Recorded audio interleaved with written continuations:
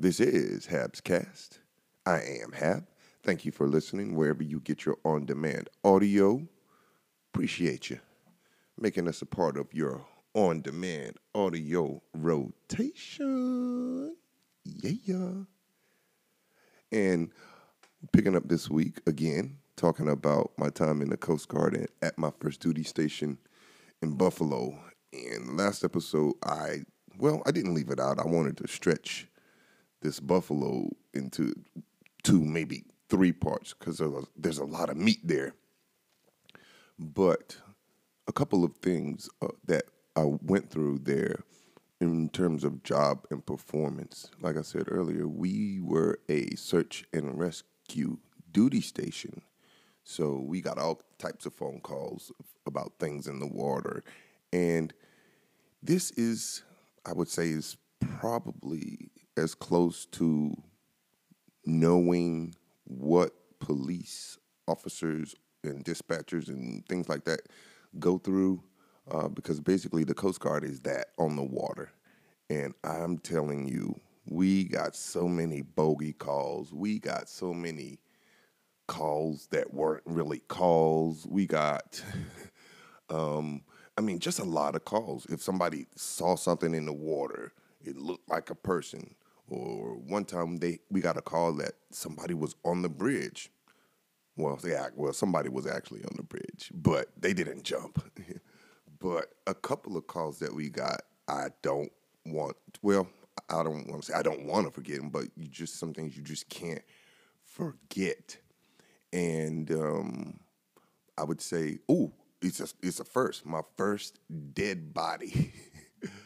I never seen a dead body before that hadn't been worked on by a funeral home.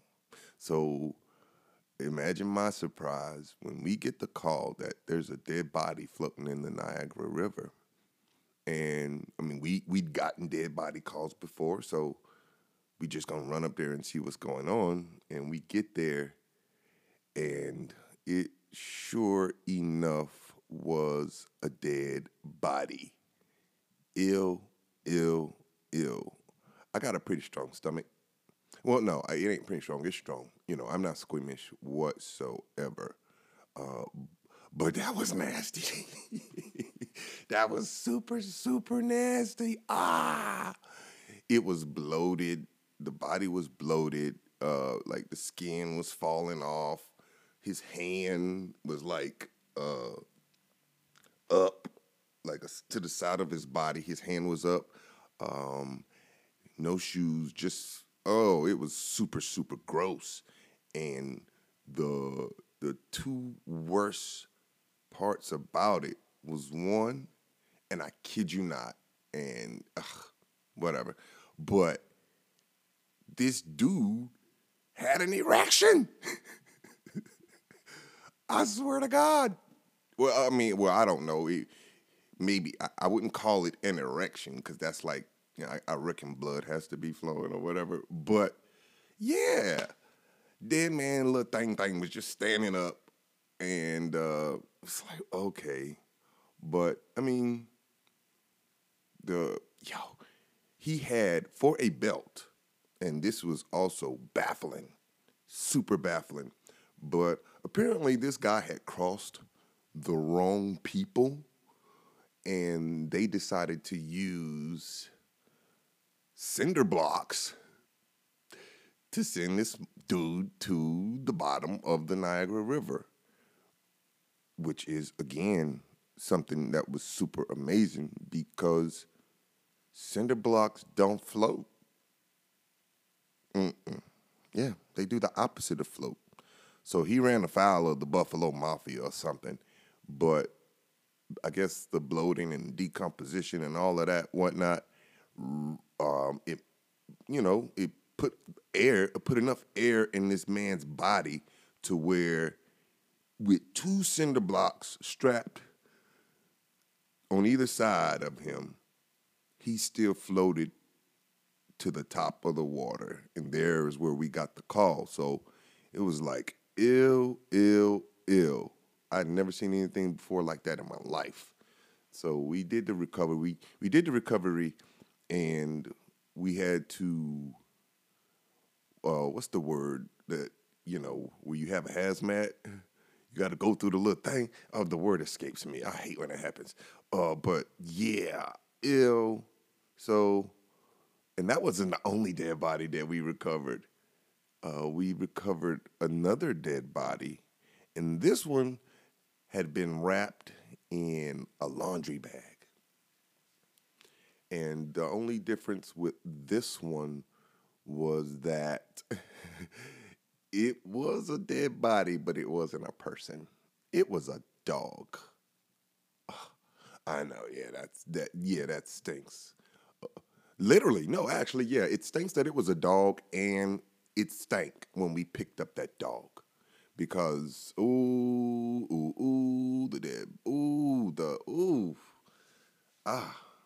my stomach turns just thinking about how nasty that smelled.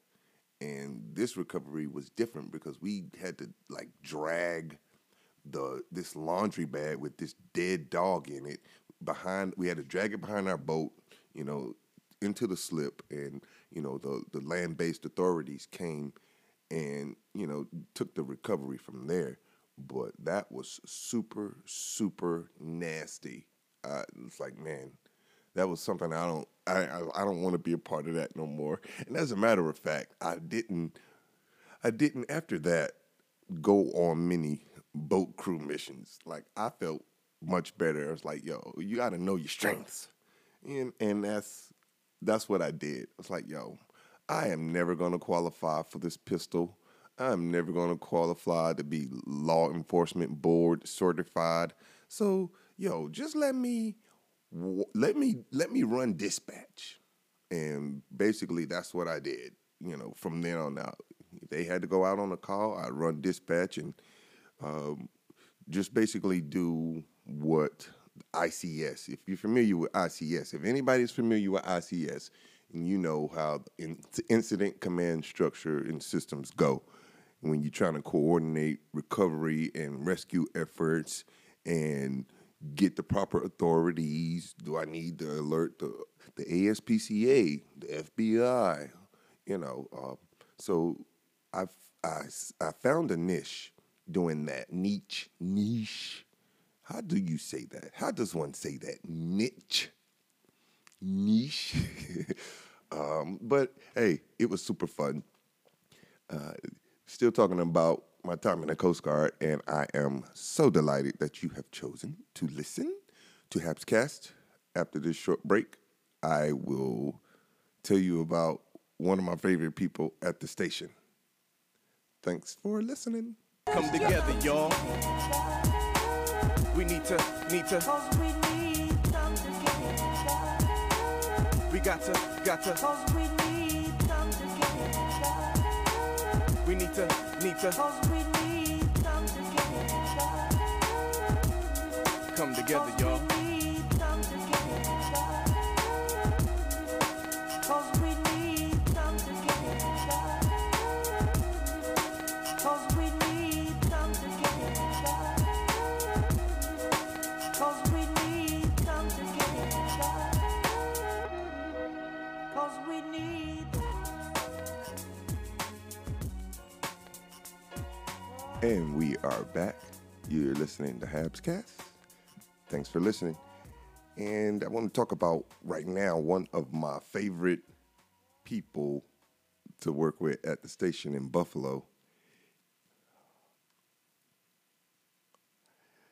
His name was Mark. I hope Mark is listening. I'll be sure to tag him. But Mark is significant because he is a wrestling fan. and I say that laughing because, I know wrestling is one of those things. Everybody's got their thing. And honestly, wrestling is one of my things. So, like, when I found out that we shared that, it was on. And we sit and talk for hours about the old school wrestling, new school wrestling, who we liked, who we didn't like, matches that we've been to, things that we've seen, our favorite performers. we could talk. I could literally talk about wrestling every day. Like this would almost be a wrestling podcast if I, if I didn't have so much other stuff to do or to talk about. This would like certainly be a wrestling podcast, and I know I'd sacrifice some listeners or whatever. But hey, I'm telling you, those conversations with Mark were the best. And if for no other reason than the fact that he put me on to dirt sheets. And I know people are like, what's a dirt sheet? That doesn't make sense. And why would he put you on a dirt sheet? It's like, well, okay. And I guess here's where I can maybe provide a little, what's the word I'm looking for? I hate when that happens. Little foreshadowing. Yeah, foreshadowing, that's the word. But, there will be wrestling episodes in the future. But why Mark was important was he turned me onto the dirt sheets. And for non-wrestling fans or people who don't like or watch wrestling, a dirt sheet was something you could find. It'd be a website on the internet with behind-the-scenes news about your favorite wrestlers or your favorite wrestling promotions. And it was one of the things that kind of helped drop the veil of professional wrestling for a lot of people.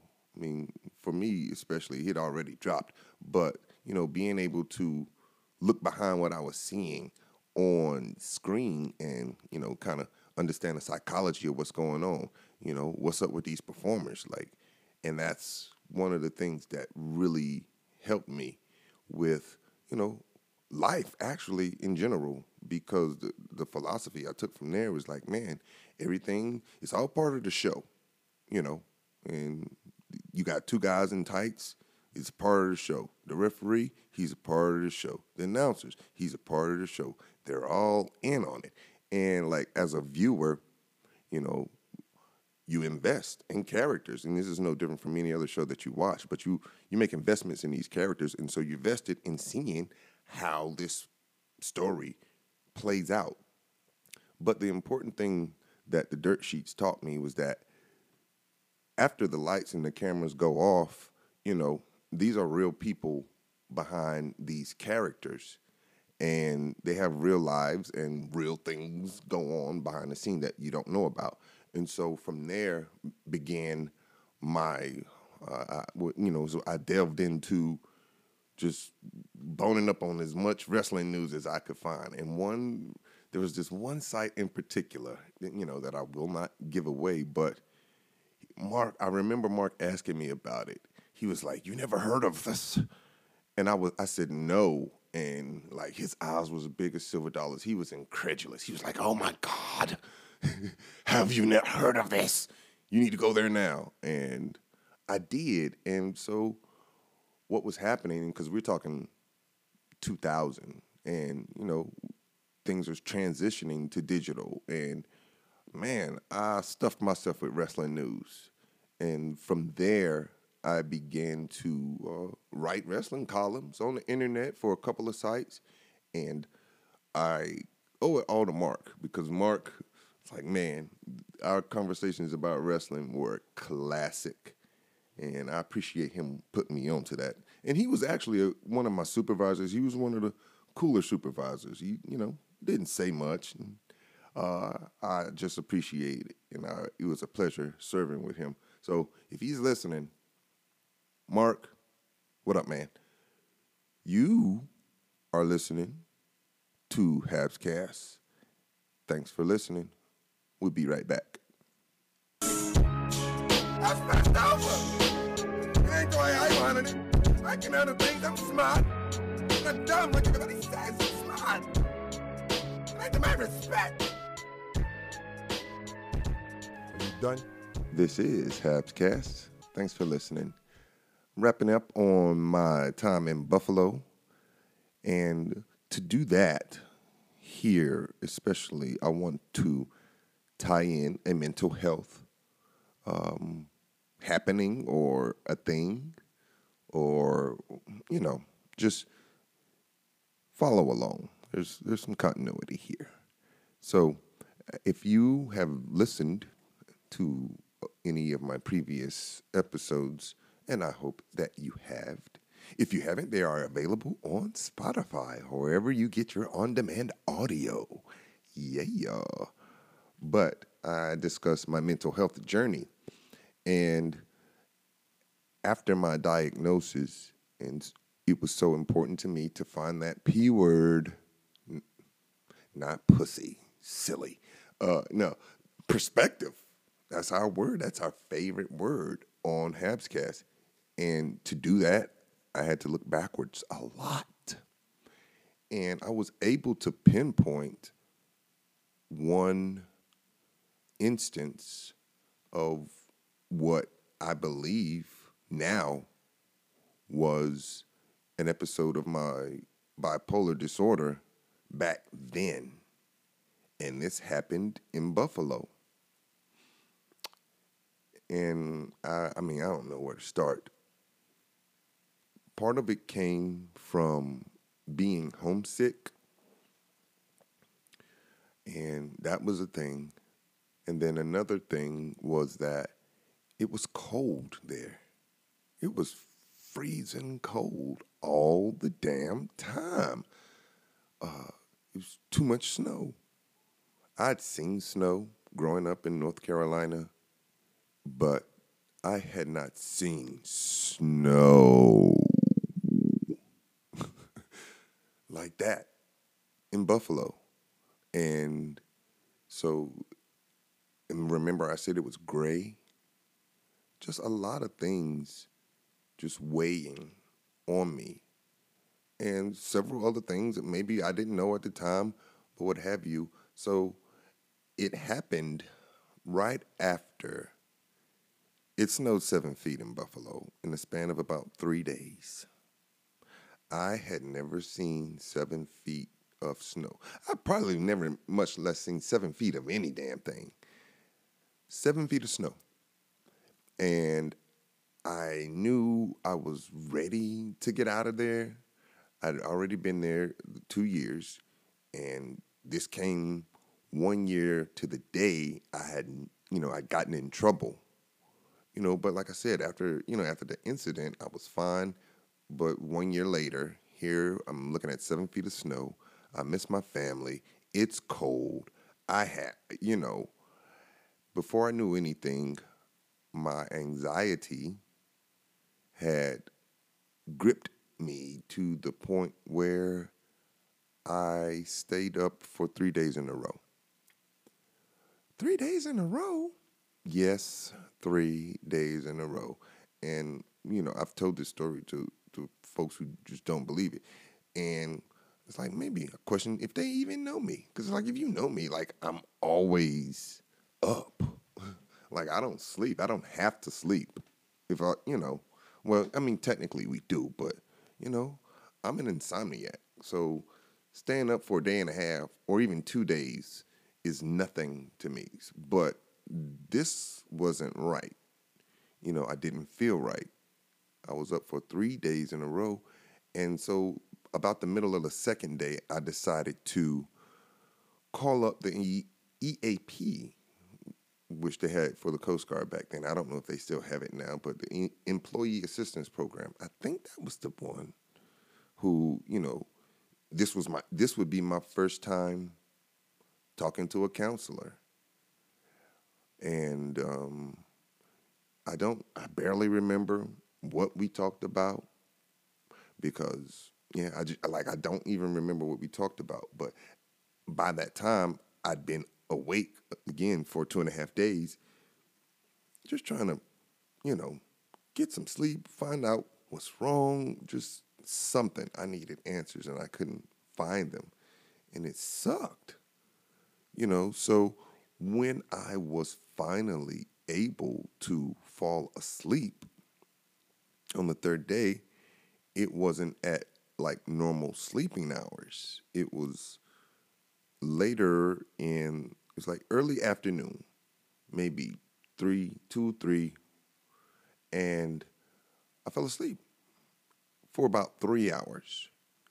And when I woke up, it was just after 6:30 or so, almost 7 o'clock, and it was dark outside. So, but in my mind, I had just slept 8 hours. That it was dark outside meant that it was time to get up and go to work. Only it wasn't time to go to work. It was only 6:30 p.m. And once I finally got up and I got dressed and, I'm ready for work, I knock on the door. Tell my roommate, he's like, yo,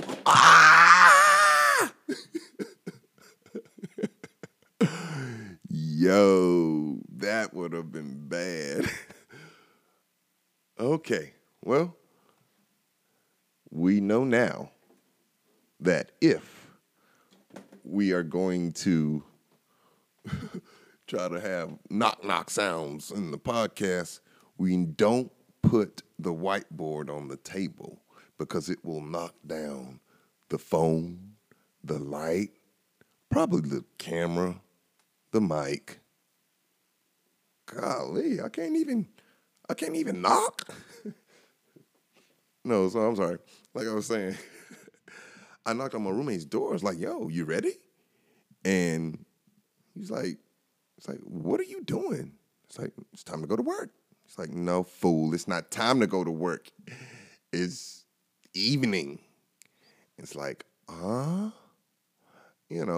I was able to get some sleep, but, I still wasn't right. And so, again, as I started to try to put this mental health journey in perspective, I looked backwards to that incident and found some really good perspectives. Like, man, well, here is this thing rearing its head, the first time it's done so, but I don't know what's going on. So fast forward, what's that? 18 years later, I'm grateful. Just put it that way.